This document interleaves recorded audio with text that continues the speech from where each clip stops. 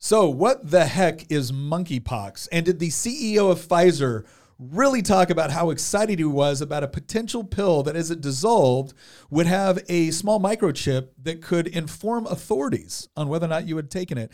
Not to mention the fact that the World Health Organization is considering some amendments that the Biden administration has left it, which has a lot of people concerned about the potentials for affecting U.S. sovereignty. We're going to discuss all of that and more on this episode of Making the Argument, where we make the argument to defend a free society.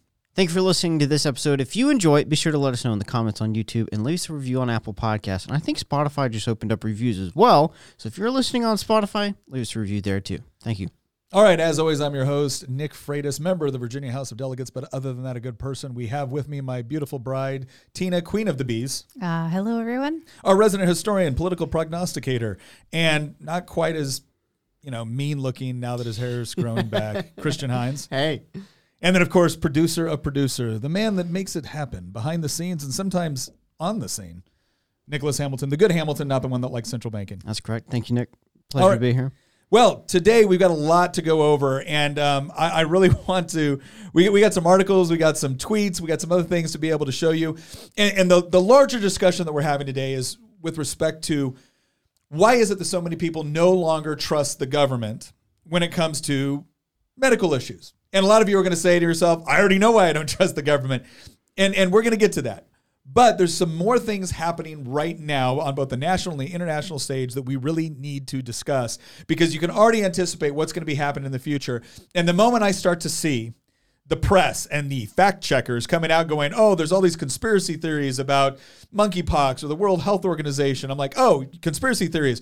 Or things that we will find out were true 6 to 12 months from now.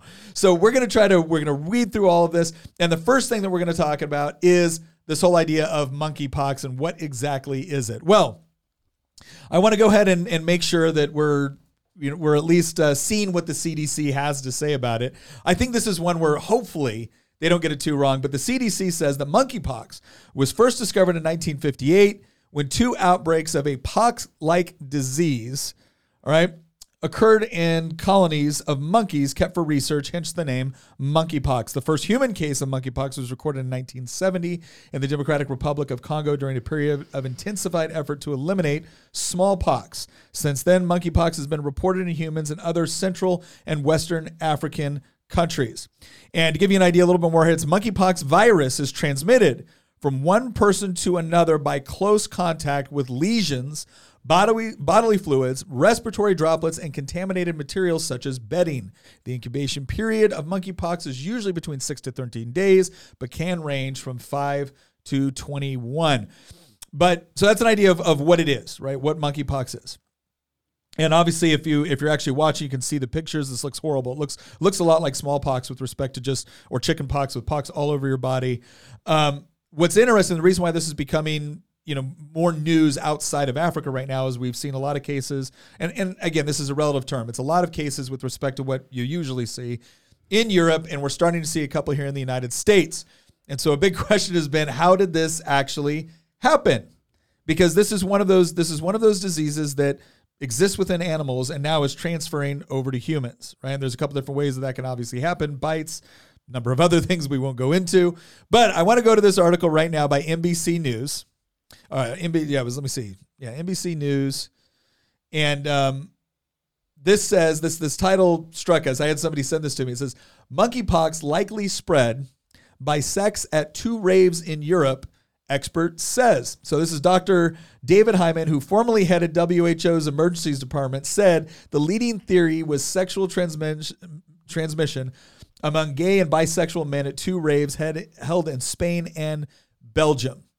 And now they're starting to see, the spread go from where they think they've located with these 2 raves over there. Now, what's interesting for what we're talking about today is how Biden is already coming out saying this is something that we should all be concerned about, and we're already ordering vaccines. And all of us are wondering, are we on the precipice of yet more lockdowns, medical restrictions, required vaccinations because of monkeypox? The only reason why Biden says that this is something we all need to be worried about is because he's the one handling it. Honestly, this man cannot handle things well. And he might also be a little concerned about Hunter, who has pretty sketchy pass there. He might, he might turn up with it. Might end up in the White House. You know? right off the bat, Tina from the top ropes. As soon as we read an article saying that this has been spread at various raves where, let's just say, some irresponsible activity was going on, and we still don't know what's on Hunter Biden's laptop. This actually might have been caused by Hunter Biden. I thought we did know what was on his laptop. Well, Wasn't not that the all whole of it. Scandal? Not all of it. Okay, so it hasn't all been released yet. the biggest. I bet you it's monkeypox. Mark my words, everybody.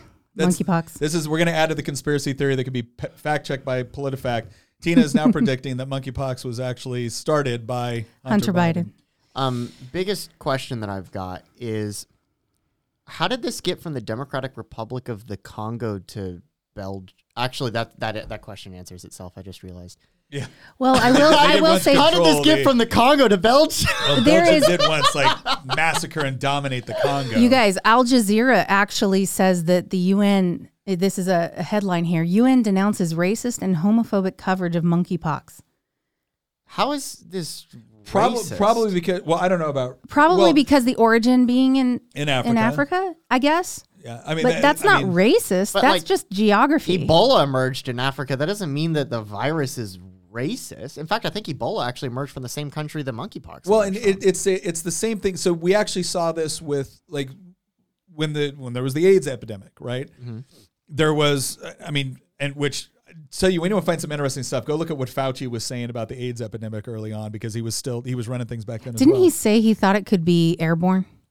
I think he's something along those. I can't remember specifically what he said, but the argument was that a lot of the various communities and whatnot that were the hardest hit through the AIDS epidemic, and it wasn't, obviously it wasn't anybody that was homosexual. It was largely anybody that was participating in basically really risky sexual behavior. Okay. So and intravenous drug use, right? Those were the two groups that were the hardest hit by AIDS because of how it was transmitted. Mm-hmm. It was transmitted largely by, again, bodily fluids, blood transfusions, things like that.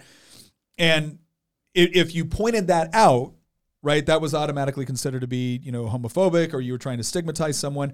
What I find interesting about this is that, okay, if we want to follow the science, and the science is suggesting, and again, this could change, maybe it was something else, right? I'm not claiming this is what it was. But if the science was suggesting that a disease, which is generally transmitted from one person to another person by close contact with lesions, bodily fluids, respiratory droplets, etc. So obviously sexual activity would be a method of transmission here. Mm-hmm. And they're pointing it back to two parties or raves where it turns out a lot of indiscriminate, I would argue highly irresponsible sexual activity was going between among a bunch of people that probably didn't know each other that well. And apparently drug use, you said, right? I don't know about the drug use. Okay.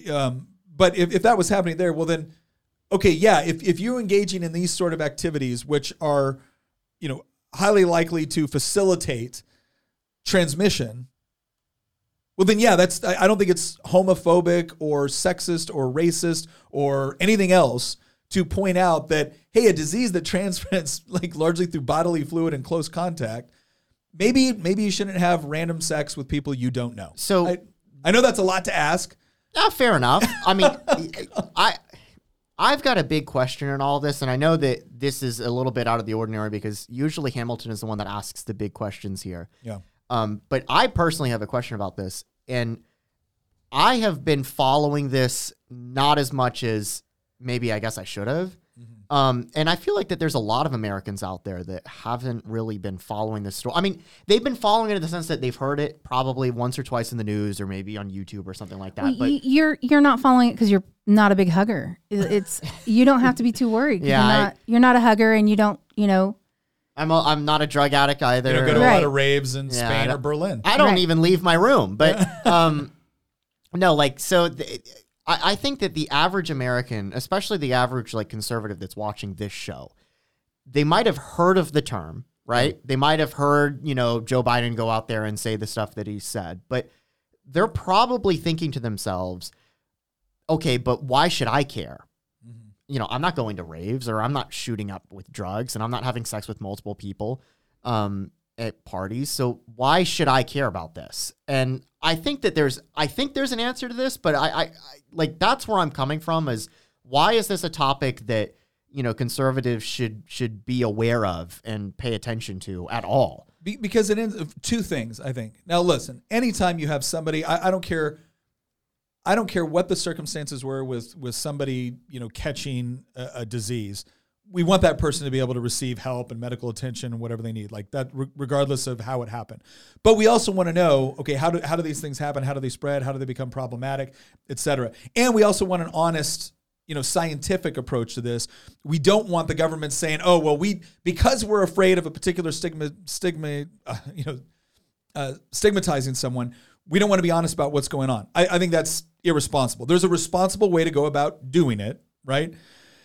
But the big question I have is, one, is this being used? Because this doesn't strike me, and I don't claim to be an expert, but this doesn't strike me as something that is going to have like pandemic level March 2020. Yes, consequences where we're shutting I don't know down. because CNBC reported just 5 hours ago that Belgium becomes first country to introduce mandatory monkeypox quarantine as global cases rise. Really? So I really do feel like governments have really tapped into giving themselves extra power and ways to do that. And I think that pandemics and outbreaks and things of that nature are just their latest best way to establish dominance and control. And who was it? Was it Bastiat?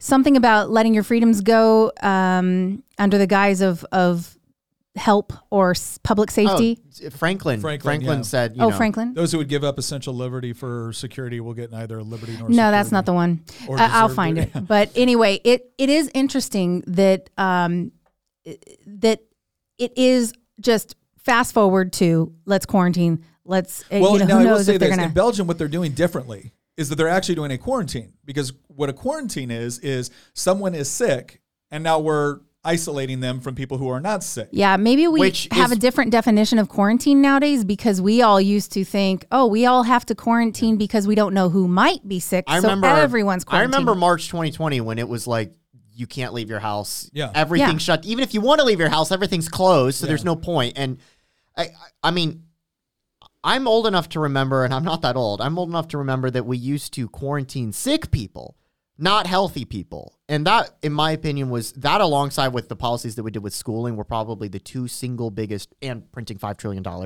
were the three single biggest mistakes that was made during the COVID pandemic. So, I mean, But to your point, I think Tina's right in the sense that the reason why you should be concerned about this, even if it's something that we kind of recognize, this isn't COVID, right? We're not talking about like an airborne disease that is highly transmissible just by being in the same space with another person, right? This is something that appears to require a lot more direct physical contact. But the reason why you should be concerned about it is because what will the government use as justification to do things that they want to do? yeah. And that's what this has come down to. And our is- audience obviously very much cares about that topic. Yes, because the whole never let a crisis go to waste, right? Was started with this whole economic downturn when you had the former chief of staff of President Obama kind of getting caught saying that. It was like, this is an opportunity to drastically change the way that we do things. Well, COVID obviously presented probably the largest opportunity, at least in my lifetime, right? Second only to or not even second, but the other one in my lifetime that drastically changed things was 9/11. With respect to the government taking an incredible amount of power in order to deal with an issue and then never giving the power back, or just looking for other excuses in order to keep or expand the power. That is something that I think, regardless of the topic or issue, in this case, we're talking about monkeypox. I mean, just a few years ago, it was COVID. 14 years ago, it was the great economic crash in 2008. Going back 20 years, it was 9/11. Whether it's terrorist attacks, economic, crashes, pandemics, whatever it is, I think that people on the right, not universally, but largely, I think, recognize that whenever there is a, so to speak, crisis that's going on, even if it's a legitimate crisis, governments love to use those as an opportunity to monopolize power in their own hands. And then when the crisis goes away, shocker, the powers don't actually go away. It's been 20 years since, to your point, it's been 20 years since 9/11, and yet the Patriot Act is still around. The authorization of the use of force, we're still debating that sort of stuff. Yeah. And I mean, part of the reason that Biden's in the position where he's in is because of the disastrous pullout of Afghanistan, which was a 20-year-long war. Yeah. And you're going to see, you saw the same thing with the 2008 crisis. From a financial standpoint, and we talked about this in a previous episode just recently, the Federal Reserve's balance sheet is still in the trillions, whereas before the crash, it was about $900 billion. Yeah. So who knows what, we're going to see out of the consequences, the long-term consequences of first COVID and maybe this. Well, and again, I don't think that they're trying to make this into COVID. I think what it is they have to keep people constantly worried about whatever is coming next in order to justify the taking of certain power and then the expansion of certain power. Now, it doesn't mean that monkeypox is not a genuine concern on some level. It's a question of how they will take a particular concern and then exacerbate it or just, blow it out of proportion in order to justify them having more power. Like that's the general concern with this.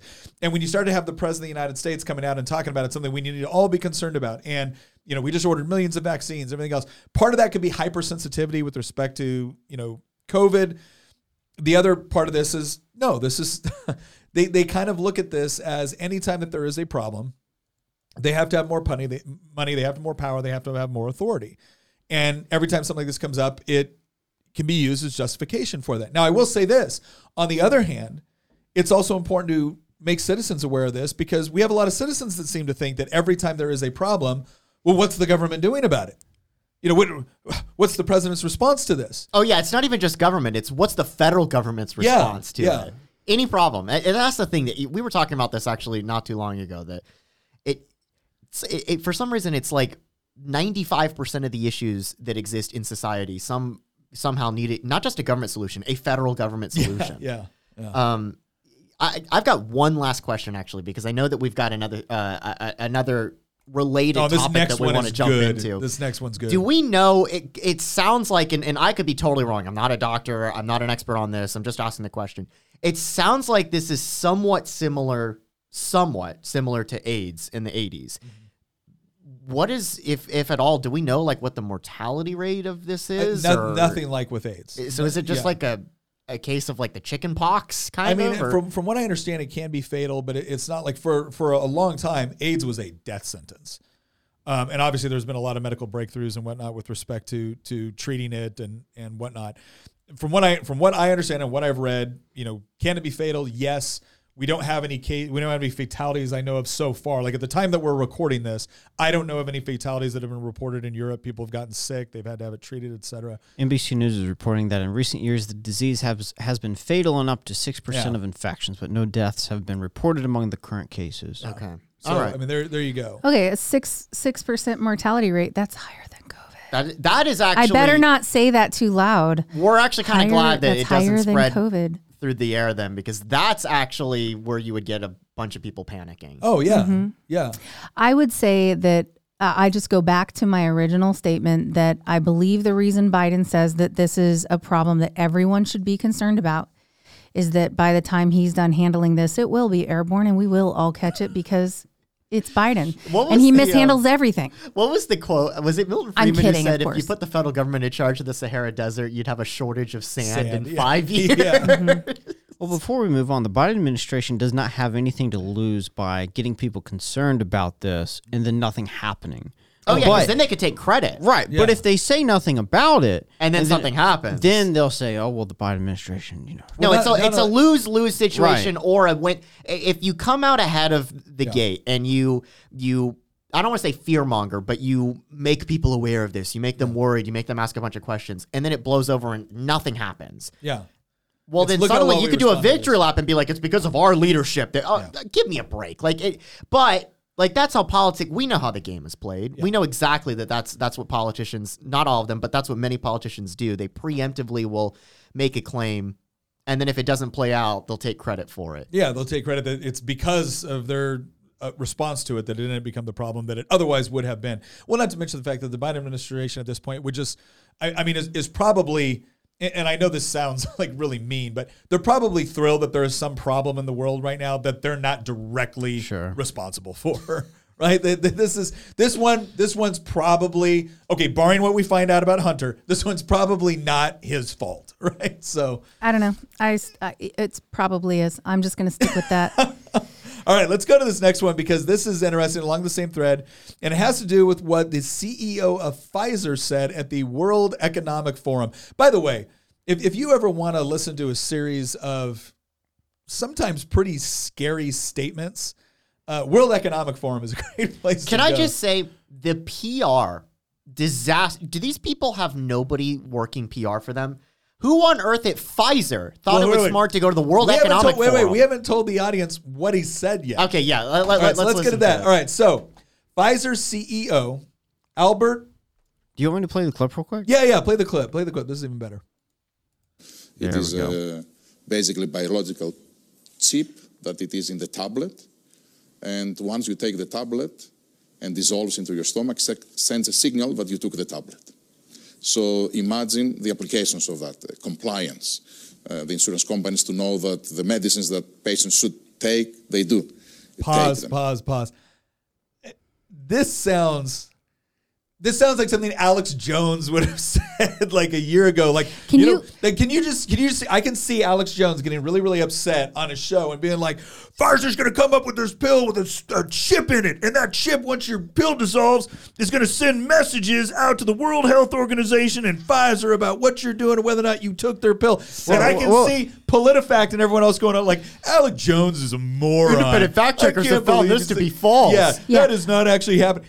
The CEO of Pfizer. Repeat what he said because some people might not have understood. Here's what he said. Pfizer CEO Alter Barula explains Pfizer's new tech to the Davos crowd, said ingestible pills, a pill with a tiny chip that send a wireless signal to relevant authorities when the pharmaceutical has been digested. Imagine the compliance. The fact that he said imagine the compliance. That should be the new logo. That should be the new motto of Pfizer. Imagine the compliance. Who makes more money when you are forced to take a pill like that? I think Pfizer. Well, and okay, so now who can charge more money for having this type of compliance? They can charge more for it too. Okay, so first off, I actually would be willing to bet if you were to dig through the Alex Jones archives, you actually might find something where he said, we need to have a jar, an Alex Jones was right jar. Doesn't Tim Pool have one of those? I don't know. But I mean, seriously, like, in all honesty, because I will humbly admit where I am wrong. Yeah. If I had heard Alex Jones say that verbatim a year and a half ago, 2 years ago, let alone 3 years ago before COVID, I would have been like, you're out of your damn mind. You're a nut job. Yeah. But hearing the CEO of Pfizer say this at the world, so this is going back to what I was saying before. This is the sort of thing you expect him to like get caught on a hot mic saying, not like at the World Economic Forum, like, we have a great idea. Better yet, this is something that I would expect to be a hoax that has no evidence of, let alone videotaped public recordings of. Can I just make a note of one other point just that kind of correlates with all of this is we talked about, you know, why it seems like there's just one sickness after another sickness after another sickness, and Fauci trying to remain relevant. Part of this is they don't want the cash flow to slow down. They don't want to stop receiving all those government dollars. So they really do need more of this. And what's really interesting to me is how many people just 5 years ago were just flipping out over big pharma, and rightfully so. You know, there's a lot of issues with big pharma, and there are people, especially on the left, who used to rant and rave about big pharma and how much they're costing and how this is horrible for poor people, and now they love. They're getting pharma. tattoos on their arm saying Pfizer, you know, insert date here. That's when I got my COVID vaccine. Yes, it's crazy. And so now big pharma is no longer something they hate.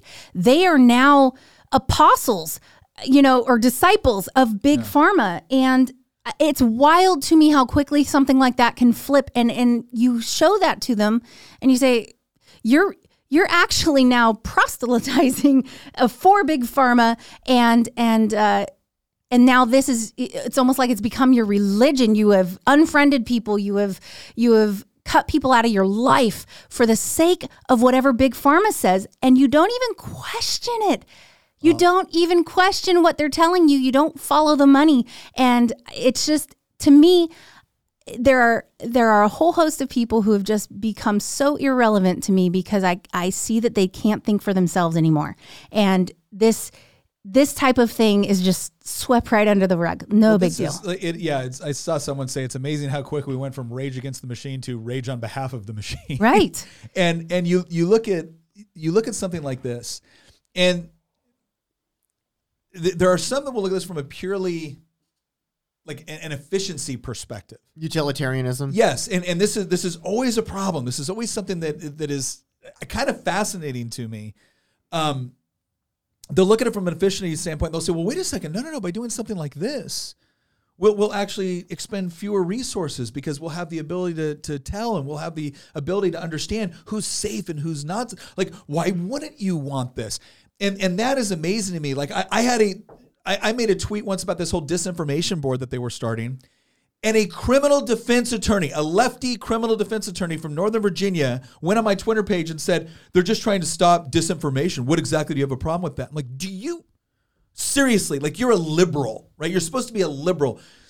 You don't have a problem with a government board potentially silencing or punishing speech because the government has decided something is disinformation. And I'm looking at this going, I feel like I'm taking crazy pills.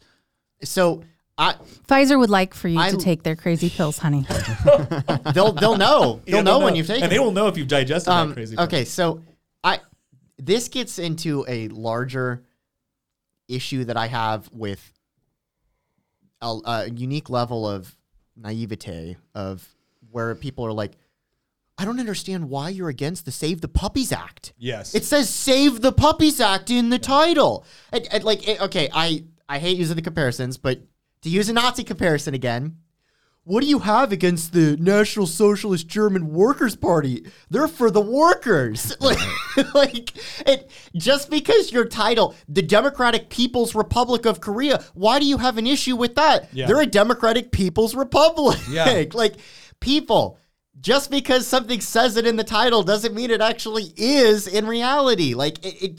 It blows my mind that you can have something called the Disinformation Board, and then you can have people defend it because they're saying, well, what do you have against combating disinformation? Who gets to Well, and newsflash. They never stopped to ask Genius. who gets to decide. Who gets to define what disinformation is? I've got a bet for you, Mr. Northern Virginia liberal lawyer. Let's create a disinformation board and let's put Donald Trump in charge of it. You still want to be in favor of it at that point? Oh, that was how you instantly get him to understand that might be a problem. Like, okay, let me rephrase it. Donald Trump establishes disinformation board with Department of Homeland Security. Now you hate it, right? See, that's the difference. I hate it either way. Like, Daryl Issa came out and made a statement about well, we disagree with the sort of person that he was going to put in charge of the disinformation board because she had a history of disinformation. And a bunch of people like me and Hannah Cox and we all came out and said, no, we disagree with it existing in the first place because the government should not be in charge of essentially silencing, punishing, or trying to slow speech because they've decided something is misinformation. Like, how is this not a general concern among free people anymore? Well, I think that they have been kind of lulled into a security of knowing that their side controls all of the arguments and their side is who will be fact-checking in 90% of these cases. In fact, speaking of disinformation, now, I mean, there are news organizations now saying things that you and I would have been banned for before. Mm-hmm. I mean, things that you lost your TikTok account over. Yeah. I mean, it's wild to me that... Give us an example. The Daily Mail UK is saying COVID now less deadly than the flu. Do you remember when people would compare it to the flu and they were like, oh, how dare you compare it to the flu? There is a point in time in the pandemic where if I had tweeted those exact words, my account would have been suspended. Yes. Right. But now YouTube would have demonetized you first, then they would have kicked you off their They might have just straight up deplatformed. Yeah. So government figures now estimate, let's see. I mean, TikTok did literally deplatform us. Yes. Yeah. They're saying that the mortality rate for COVID has plunged sevenfold to as little as 0.03%, meaning it killed effectively 3,300 people, 1 in 3,300 people. And they said, for comparison, seasonal flu infection fatality rate sits at about 0.05%, higher, higher than the 0.03%. And that's what's really, really, to me, this is interesting because now they're allowed to say this now that the panic is over and now that the government feels like it has a pretty solid control over things. Well, here's they're my allowed question, to say this now. When they say it now, too, what are they saying it in service toward? Like, what do they want you to do now? They want you to vaccinate your children against the flu, and they want to be able to make a flu vaccination now mandatory because now they're saying that after 2 years of virtually no flu season, 2 years of no flu season, this new emerging flu season is going to be catastrophic, especially for children. So you better get your children vaccinated against the flu. And you and we all know that they're never giving you the correct strain for the flu virus. That's always been a thing, always. And I'll probably get banned for saying that. And it's just kind of, I don't never know. get It's wild. vaccinated for the flu. Well, I've never had a flu vaccine. Here's the problem. I feel like anytime something like this comes up, I just feel like under the bottom there should be a chyron that says "Brought to you by Pfizer." But Can I point out one more interesting fact about this? Because we're talking about censorship, and we're talking about fact checkers and everything else. And when you say something like this, we would normally end up with a little denotation at the bottom of the post saying, "Oh, fact check to be mostly false or mostly true or partially false for context." And so then they need to like make sure that you understand that I didn't give you all the parameters. I just gave you a few facts and that was incomplete and therefore fact check false. And the other thing I wanted to mention is that I had heard quite a few stories about them now comparing COVID to the flu and saying that the flu is now worse than COVID. So I did a quick little Google search and another quick little Google search, tried to reword it a few different ways, could not find it. So I went over to DuckDuckGo and boom, I found a whole bunch of them. So make what you will out of that. Oh, okay. And speaking to that actually is a great segue into this next topic that we're going to have. And that is the whole issue of the World Health Organization having their meeting with their, I think, 193 member nations. And the Biden administration back in, I believe, January of this year, sent over a series of amendments that they wanted to the way that the World Health Organization does business. And this caused a lot of people to come out on the right and say that essentially we were giving up our sovereignty to the World Health Organization if these amendments went through. And so I decided to look at them. I read through the amendments. I read the various articles and concerns about it. But again, to Tina's point, what I found interesting is I have heard all kinds of people talk about this. And when I did a straight Google search for this, a couple articles, and then of course a bunch of stuff with the White House and, PolitiFact coming out saying, oh, this is untrue and whatnot. But again, you go to someplace like DuckDuckGo and all of a sudden you can actually get the information that you're looking for. So there's no question that Google's been totally complicit on trying to push people toward the information which, the state wants you to have. But here's what I found when I read through the amendments and everything else. And again, just to kind of sum up some of the concerns. And there's various people talking about this, on the right. CBN News was talking about it. Matt Staver, from chairman of the Liberty Council. You had another individual, what was his name? Dr. Peter Breggin, who was talking about it as well. Their major concern, what they were putting forth, Marjorie Taylor Greene. Sorry about that. Yeah. They were all essentially saying that what this is this going to be an assault on American sovereignty. That the concern is that these new amendments were going to give the World Health Organization essentially the ability to circumvent U.S. law or circumvent any member nation's law and come in and impose certain restrictions, mandatory requirements, et cetera, in the event of a pandemic. So I've got a quick question. Yeah. Can you summarize what these things are? So a lot of the amendments do. And here's the justification that they're using for some of these amendments. And part of it is, a lot of it has to do with reporting requirements for member nations. So if you are a member of the World Health Organization, there's certain reporting requirements that you have. Now, the way it currently exists is that if there's a concern that either you identify or the World Health Organization identifies, all right, there's a collaborative process that needs to take place before that stuff goes out to a larger audience. Mm-hmm. Now, the legitimate critique that the people that support these amendments are saying is, well, China didn't do that. I was about to say, Right.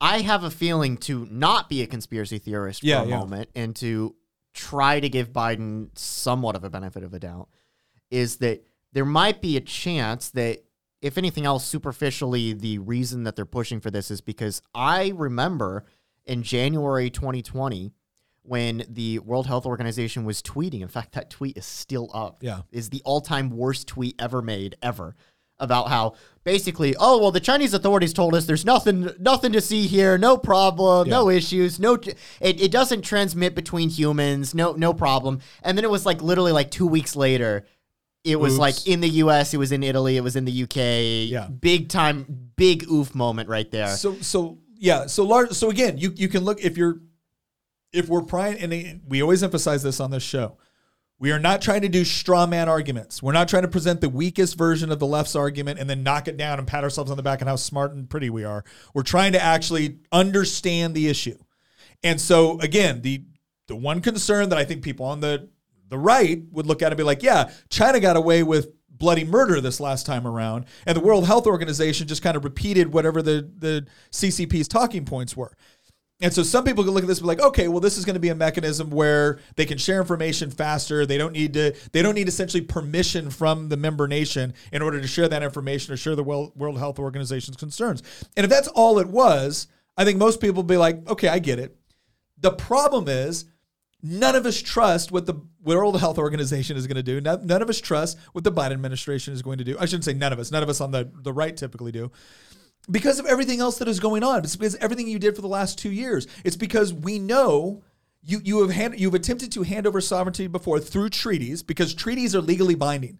This is one of the things that a lot of Americans don't understand. And there's a reason why treaties are supposed to be ratified by the U.S. Senate. Because they carry the force of law. Because they carry the force of law. They are legally binding on U.S. citizens. So if you're going to be a member of the World Health Organization and essentially has treaty-like components, then now all of a sudden you're legally binding American citizens. And so, yes, there is a concern that what's going to end up happening. So even if these amendments don't expressly state, hey, if you decide there's a pandemic, we just hand over the Constitution and the World Health Organization gets to run everything. No, we're not saying the amendments say that.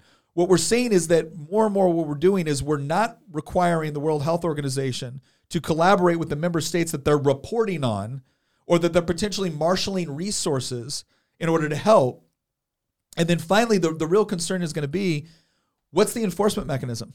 I think that gets to the heart of this. Yeah. And to be completely honest, I'd be willing to bet that the average conservative, I mean, I feel this way. I think the average conservative looks at this and thinks, why are we in the World Health Organization? Yeah. Because I'd also be willing to bet that we probably give them, my assumption is several $1 billion a year, 1 to 2, maybe $3 billion a year. It's like less than 20% of their overall funds are from like the dues you just get to be a member nation. It's probably from us because the U.S. funds everything. We fund the biggest chunk of the UN's budget. So I wouldn't be surprised if we also fund the biggest chunk of the World Health Organization's budget. And my response is, these are the same people that they had one job and they could not have failed more miserably in doing that one job in January, February, and March 2020. Where all the way up until it was too late to do anything about it, they were telling us this isn't an issue because they were parroting, as you said, the CCP's talking points. So the biggest question that I've got is not whether or not this is going to be taking away sovereignty. The biggest question I have is, why are we still in the World Health Organization? Mm-hmm. I think that's what most conservatives, I think the average conservative would be supportive of us withdrawing from some of these organizations that not only do they not do the job that they expressly say that they're supposed to be doing, in some cases they're doing literally the exact opposite, or they're mm-hmm. failing so miserably at the task that they one of the reasons why is because here's one of these one fun fact that people don't realize is that the WHO is staffed with political professionals, not medical professionals. I don't think the band is staffed with we're not talking about the good WHO. The World Health Organization is staffed with political professionals. That's not surprising. And not medical professionals. So people should not be putting their faith I will say this, though. I mean, political political people tend to have political motivations. And I will just say the WHO has been, they were covering up for China. And, they downplayed the spread of the virus as coming from Wuhan. So they downplayed that. They covered up the rate of increase of cases and the death rate. They praised, oppressive Chinese regimes' handling of the abuses of human rights and ethics, lied about the death rate in China, and then scared the rest of the world with a false death rate. Because we all know, like at first, they were saying the death rate was like 3%, really, really high. And it turned out, let's see here, 3.4% was the death rate. That's what they thought, or they said, in order to scare us all. And now we're looking at it, 0.03. Now, to be fair, the virus has weakened over time, which is what viruses do. But to also be fair is those were just reported cases. No, you're right. They didn't know who else really had it because they didn't know how long the incubation period was. And the fact of the matter is there are a lot of families who probably only one person went and got tested for COVID, but the whole family caught COVID. And so your numbers are wildly inaccurate because they're only basing it on what they've actually seen come into the hospital. Well, and there was no way to test it in the beginning either. Well, so there's just a lot here about the WHO and why we should not be. Well, and so again, why do we join international organizations? Well, theoretically, you join them because they're actually going to be some sort of benefit. So like NATO, the big benefit of joining NATO was it was a check on Soviet power. The question now is are the other member states actually living up to their end of the bargain, to which the answer is mostly no. Mostly no. Mostly no. Some are, mostly no. But yeah, if you look at the top, this was an article in 2020, last year's top contributors of the World Health Organization. So assessed, that's like what you're supposed to pay as being a part of it, for the United States in their 2018-2019 cycle was 237 million. And their voluntary, which that's kind of an interesting way to put it, the voluntary contributions to the United States was 656 million. The next largest contributor, which was all voluntary, was the Bill and Melinda Gates Foundation at 531 million. After that, it was the United Kingdom with 43 million assessed and 392 million voluntary. And then it goes down through the Gavi Alliance, Germany, Japan, UN Office for the Coordination of Humanitarian Affairs, which I think is funny because they're largely taking US dollars and then just handing them to the World Health Organization. But yeah, we are huge contributors to this. And now Biden is asking for these amendments, which again, I think on their face, if I just read the letter of the amendment, is there anything in there which specifically says that the World Health Organization can come in and essentially force lockdowns in the United States? No.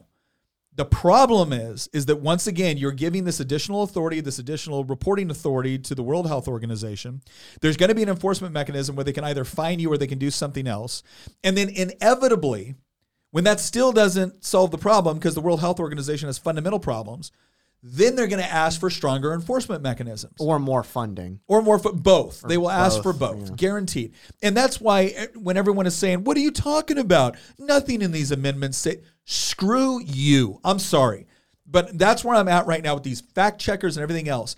It's like you guys think when you're fact checking anybody that you don't agree with, you will read into everything that they say in order to come to the conclusion that you want. But then when something like this happens with an organization that we know failed during the last pandemic, where we know had an inappropriate relationship with the CCP, you don't read into anything? You give them you give them the benefit of the doubt over and over again, but you will never do that with any sort of statement from somebody on the right. Yeah. You know what it is? It's the response. It goes back to an argument that we've talked about repeatedly on this podcast, the great quote from Frederick Bastiat, that socialists confuse the distinction between society and government. Me as a conservative saying, I don't want us to be in the World Health Organization, when the left hears that statement, what they hear is, I oppose health. Yeah. I oppose global cooperation on pandemics. I want more people to get sick and die. That's what the left genuinely hears when they see stuff like this. And it goes back to what I was saying earlier about, like, how could you vote against the Save the Puppies Act? It says Save the Puppies in the title. Yeah. It is almost this like childish understanding of how the world works or the motivations of certain people or the results of what people do. You just look at the title or you look at the stated intentions of what a group of people or an individual or an organization says, and then you ascribe value to that based on what the supposed intentions are, not what the results are. If you're judging by the results, the World Health Organization is a miserable failure. Again, go back and read the tweets from them from January 2020. They were a complete failure. Well, and they're going to argue that, well, yeah, this is why we need these amendments. And yet the left, when somebody on the right says, I've got questions about why we're spending so much money and seeing so little return, or I've got questions about why we're potentially ceding more authority to this organization, or I've got questions of why the heck we're even in this organization, suddenly it's you're against health. You're against helping people in poor places, prevent them from catching diseases and stuff like no, it's I'm against wasteful bureaucracies that try to increase their power at the expense of my country's sovereignty or take more of my tax dollars. Or even this, let's put it this way, because the other argument that you're going to see from the left on this is you guys are so worried about sovereignty. Well, you're not going to care much about sovereignty when a pandemic is ripping through your country and destroying your economy and killing people. And that's why we need more. And again, if you're telling me that that's conspiratorial, go look at what the left says about climate change. I mean, I was just reading an article that was not put out by some moon bat space cadet here, right? It's put out by a prominent figure essentially saying that, well, the biggest thing standing in the way of us achieving genuine, good climate policy is these nations sticking to their sovereignty. Okay, let's go ahead and assess this for a second. I can understand the superficial plausibility of, well, when you know what the right thing to do is, you get everyone together and then you go do it. And you pool your resources in order to make sure that it happens and you cooperate. Okay, I get that. And that does make sense if what you're doing is the right thing, if you've properly diagnosed the problem and you've come up with a solution that actually makes sense. That everyone agrees on. That's the big thing. I can understand that. But that's not what's happening with government power. What you're doing is you're saying that this group of people has come up or has identified a problem and is coming up with a solution, and now they're going to implement it whether you like it or not. And if it means you lose your sovereignty, if it means you lose your freedom, if it means you lose your property, if it means you lose, fundamental choices that are existentially necessary to your life, tough. And there's no other way to solve the problem except through this sort of centralized government action. And that's the part that just drives me nuts. There is so many different ways to solve various problems. And the left will always come back with, well, what's your solution? And if your solution doesn't include the creation of some sort of massive government bureaucracy or redistribution of wealth or some sort of central authority based off of experts that are going to make decisions for millions, if not billions of people, then you don't have a real solution. That is garbage. Absolute garbage. I feel like a lot of these people were like at Woodstock in the 60s being like, fight the man, and the man's trying to keep you down. They became the man. Yeah. They and became it's the man. And who was the man? The man was that hawkish government that was all about power and control and getting into wars and things of that nature. And now all these people that used to want to stick it to the man, right? They're now the hands and feet of the man. Some of them are the man. Oh, yeah. And yes, and they love the man and they worship the man, and the man is now their religion. And it's like if they can't even do any introspection to realize that that's how far they've fallen, boy, I mean, they need fact checkers in their own mind, I guess. It's whatever the government tells them. It's great. And again, it's whatever the government tells them as long as people they like are in charge of the government. And look, I will fully admit that I know people on the right that fall into the exact same trap. That all of a sudden, if it's their person trying to do a disinformation board, or if it's their person doing this sort of thing, they're like, oh, well, they have good intent.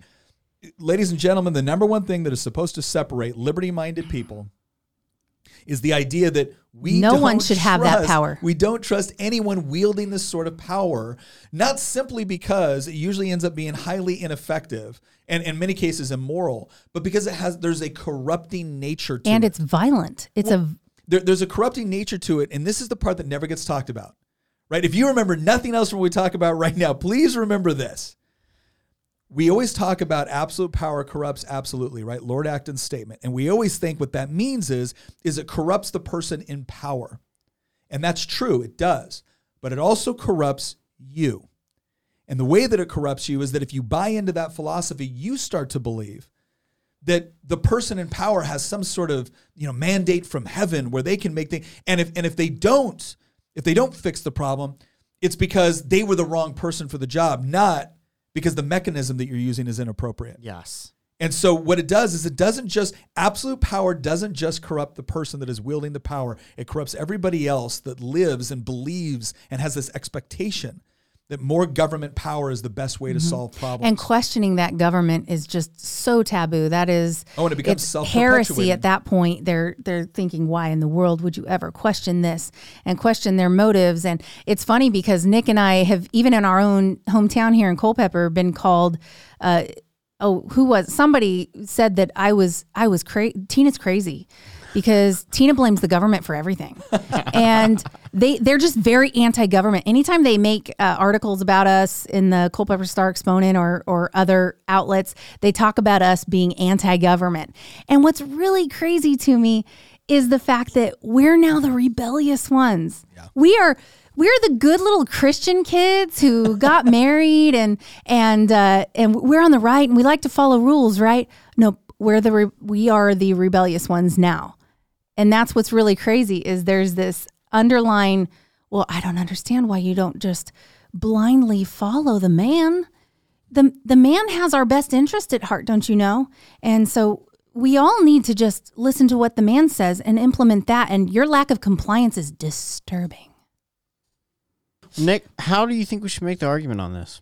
Well, so let's do this. When it comes to making the argument with respect to what is the government's appropriate role when it comes to managing a medical crisis, there's a couple things we have to take into consideration. First of all, understand something that where the left is usually coming from has a certain degree of superficial plausibility. You have a pandemic, you have some sort of widespread health crisis. So of course, you would want the government to centralize power and resources in order to be able to respond to it quickly and effectively. That seems to make sense. The thing that we need to get people to understand is that, first of all, when the government gets this kind of power and authority, it is very tempting for them to keep it. And so now, even when they have something legitimate like a pandemic and they get that sort of power, they will constantly look for some other justification in order to keep or maintain that power. And when we talk about Lord Acton's quote about absolute power corrupts absolutely, we need to understand that doesn't just affect the person in power. It also affects the population, because then people start to expect that if you just had the right person in charge, with the right experts surrounding them, with the right amount of power and money, they can fix everything. Ladies and gentlemen, it's not how the world works. Most of the problems that you address throughout your life are better responded to by free people working in voluntary cooperation within the marketplace, rather than some sort of centralized authority compelling and coercing a particular one-size-fits approach.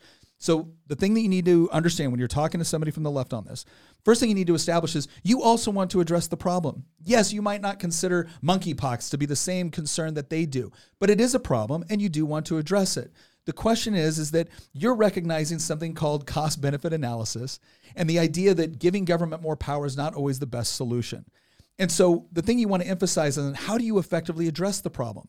And again, amazingly enough, when you allow free people to make their own decisions, some people will make bad ones, but most people will actually make reasonable decisions if they're given the proper amount of information and a certain degree of transparency with respect to what is going on so that they can adjust their lives appropriately. And that's the sort of thing that we're trying to encourage. Now, is there a role for the government to play within something like a pandemic? Sure.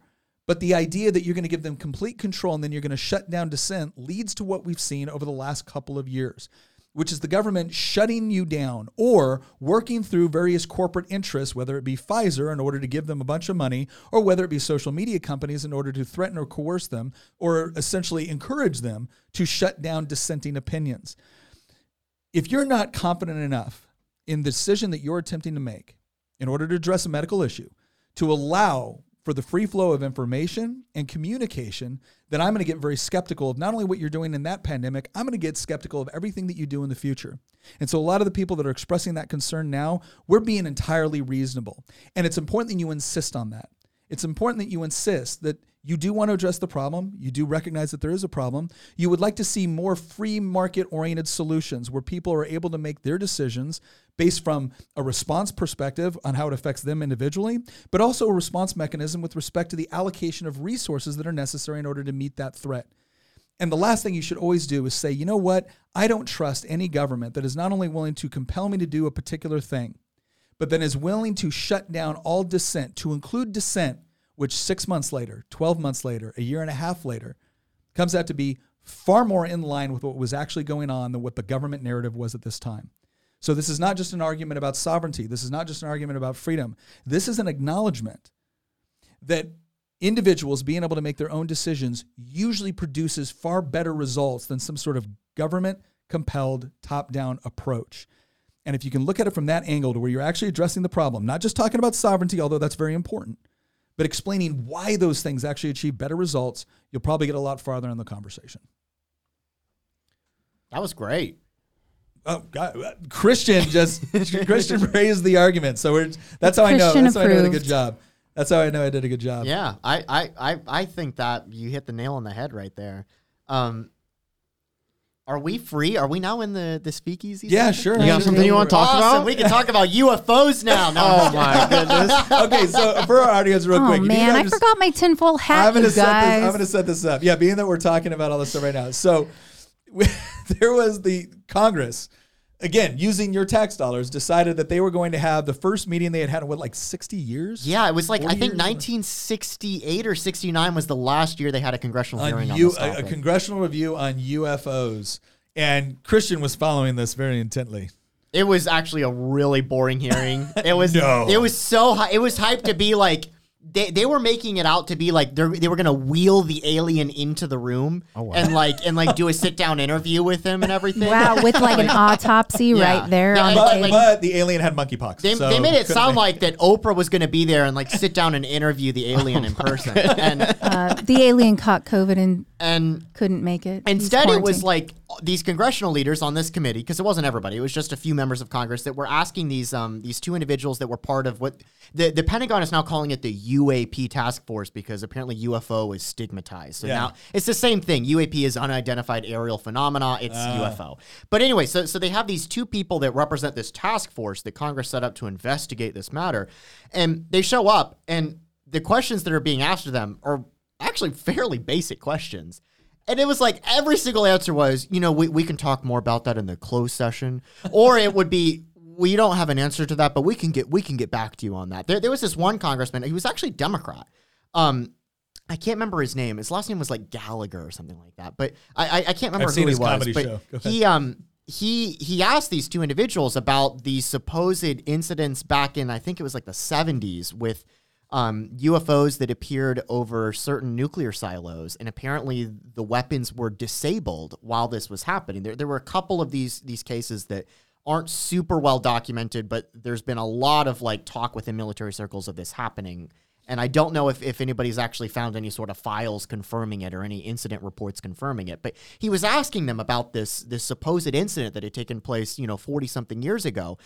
And the two guys there were basically like, we've never heard of this. And the congressman was like, don't you think that's the first thing you should investigate is our nuclear arsenal apparently being disactivated? Well, look, the reason why I knew that this hearing was going nowhere is because that guy from, what is it, TLC, the ancient aliens with the big hair. If that guy wasn't there, as the foremost expert in the world. The fact that they didn't have him testify. I was like, well, this isn't real. Okay, so question: you've been in the military. You weren't in the Navy or the Air Force, but No, I was in the proper branch. did but you no, or continue. anybody that you know ever have any run-ins with UFOs? With UFO, Yeah. did me or no? None. No. Whatsoever. Well, I mean, again, so a UFO is a Anything in the sky unidentified that- flying It doesn't object. mean alien. Yeah. So did I ever But it see could. anything? It No, could, theoretically. I didn't. Well, I mean, sure, I can look up and see things all the time. I'm like, that thing's flying. I don't know what it is. I was really hoping that the hearing would be a lot more like that SNL sketch that has Colleen Rafferty Yes. in it. Wait a second. Do we have that real quick? I have it. I guess. Well, But- I don't know. Send We me a probably link, we can't can play it. We probably All can't. right. Can we show it, or will YouTube tell us that we're I guess we'll find out. worth it? No, yeah, that was Saturday Night Live, which is conspicuously unfunny nowadays. Back when it was funny, this was. I don't know what this is a blind reaction. This is from one me. of the funniest. I don't think I've skits even heard of this. I've ever seen them do. Do you have it? Are we gonna Tina's watch sending me this? the link. Okay. Is Tina sending Well, it? Okay. So yeah, the hearing was a huge letdown. I think there was a lot of people that were like, again, expecting them to like wheel aliens into the room or something like that. And instead, And here's Bob. yeah. Instead, it was just like these boring questions. And you see this a lot of, actually, ironically enough, you see this a lot when the Federal Reserve Chairman speaks to Congress, where he uses such thick lingo that it just confuses even experts in the field. Yeah. It's called Fed speak. There's actually like a Wikipedia article about it, like just using the complex language to confuse people. And you had something similar here where it was like occasionally they talk about something that sounded actually really important if you could spend 15 minutes dissecting the 3-sentence explanation and then simplify the words in order to be like, oh my gosh, they're talking about, you know, an instance where like a military aircraft almost crashed, you know, chasing one of these things. Like that sounds like a big deal, but you know, the way that they would word it was like almost intentionally done to make people get bored and stop watching. Yeah.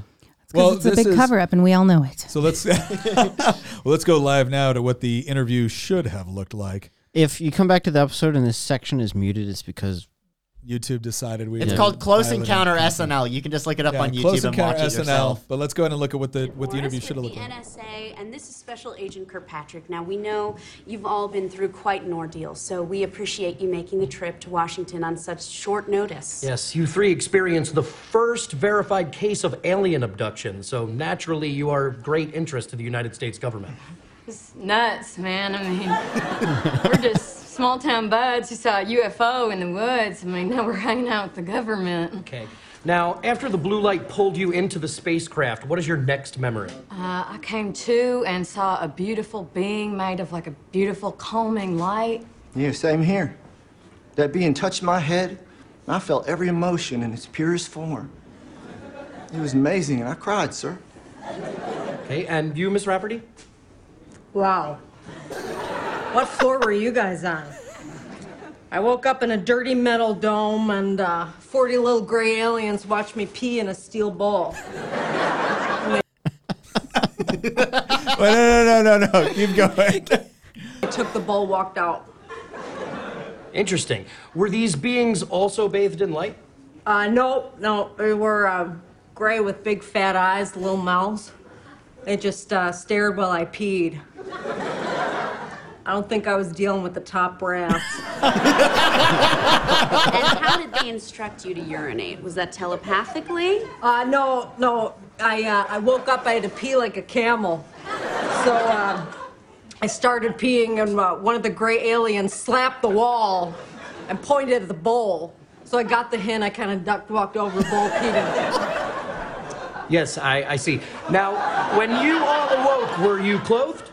I was wrapped in like a robe made out of warm, glowing energy.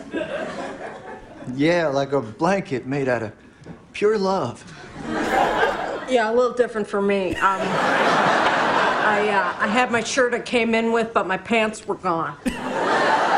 So, it was out. It was full Porky Pig in a drafty dome.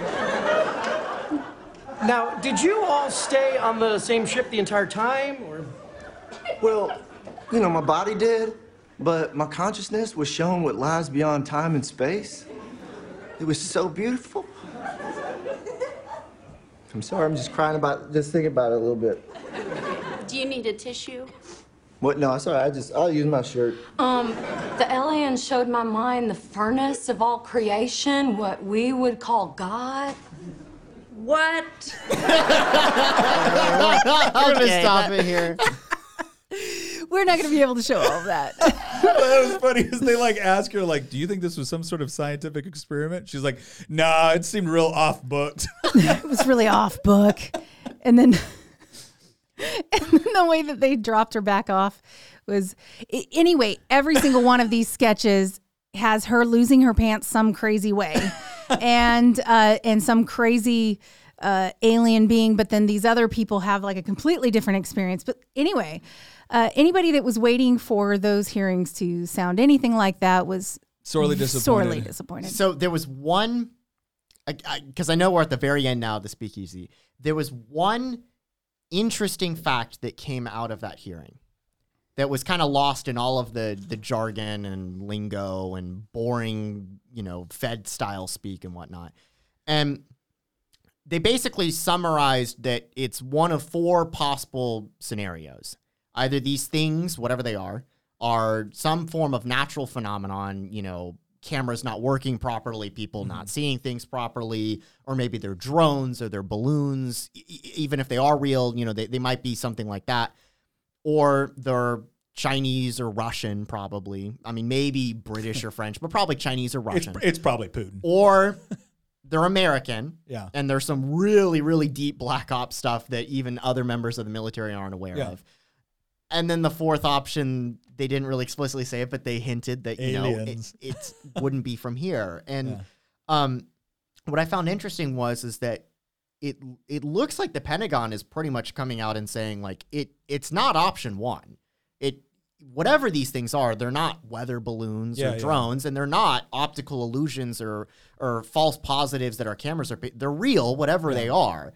And so if they're not option 1, things start getting really interesting really quickly, because that means that there is, based on what we know, there is some, and I'm not saying it's alien, but there is apparently some technology out there, supposedly, that can do the sort of stuff that, these pilots and whatnot are claiming that they can do. And that's really interesting, because from what we've seen, like, these craft or whatever they are can just do things that we didn't think was physically possible. Sounds like Elon Musk has a mission. That's what it is. To find the answer to this, because if that technology was available, we could get to Mars a lot faster. Elon has UFOX, which he's launching along with SpaceX. I think we are ignoring we're ignoring a glaringly obvious fact here, is that they are finally doing this, I believe, because the community of UFO watchers, or whatever what are they officially called?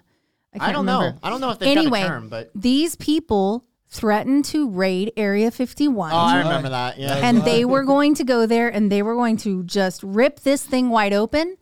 And I think that's the real reason we're finally hearing some of this. That was one of the funniest phenomena I think I saw on Twitter, was the whole push to raid Area 51. What if we all just walk? Good job, the folks. tweet was something like, "What if we all just walked into Area 51? They couldn't shoot us all."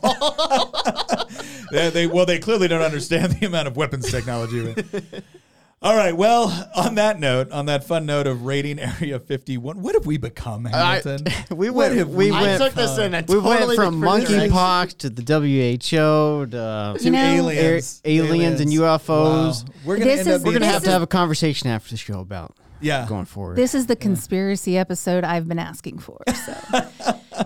Well, listen, hey, the important thing here is we hope you got some good information with respect to what monkeypox is and what it is not, and also potential concerns with respect to how the government is going to handle it. Not just with this, but when we see the sort of technology coming out with Pfizer, when they're literally talking in excited tones and open forums about being able to track whether or not you have ingested a pill that they have sold you, and then that automatically reports to the authorities. That's something we should all be concerned about, along with what's going on with the WHO and everything else. But ultimately, what this comes down to is our job is to help equip you with the information that you can trust, and the arguments that you can use to, once again, know what you believe, understand why you believe it, make a defense for it, because what we all want to do is defend a free society. So thank you for joining us, and we'll see you next episode.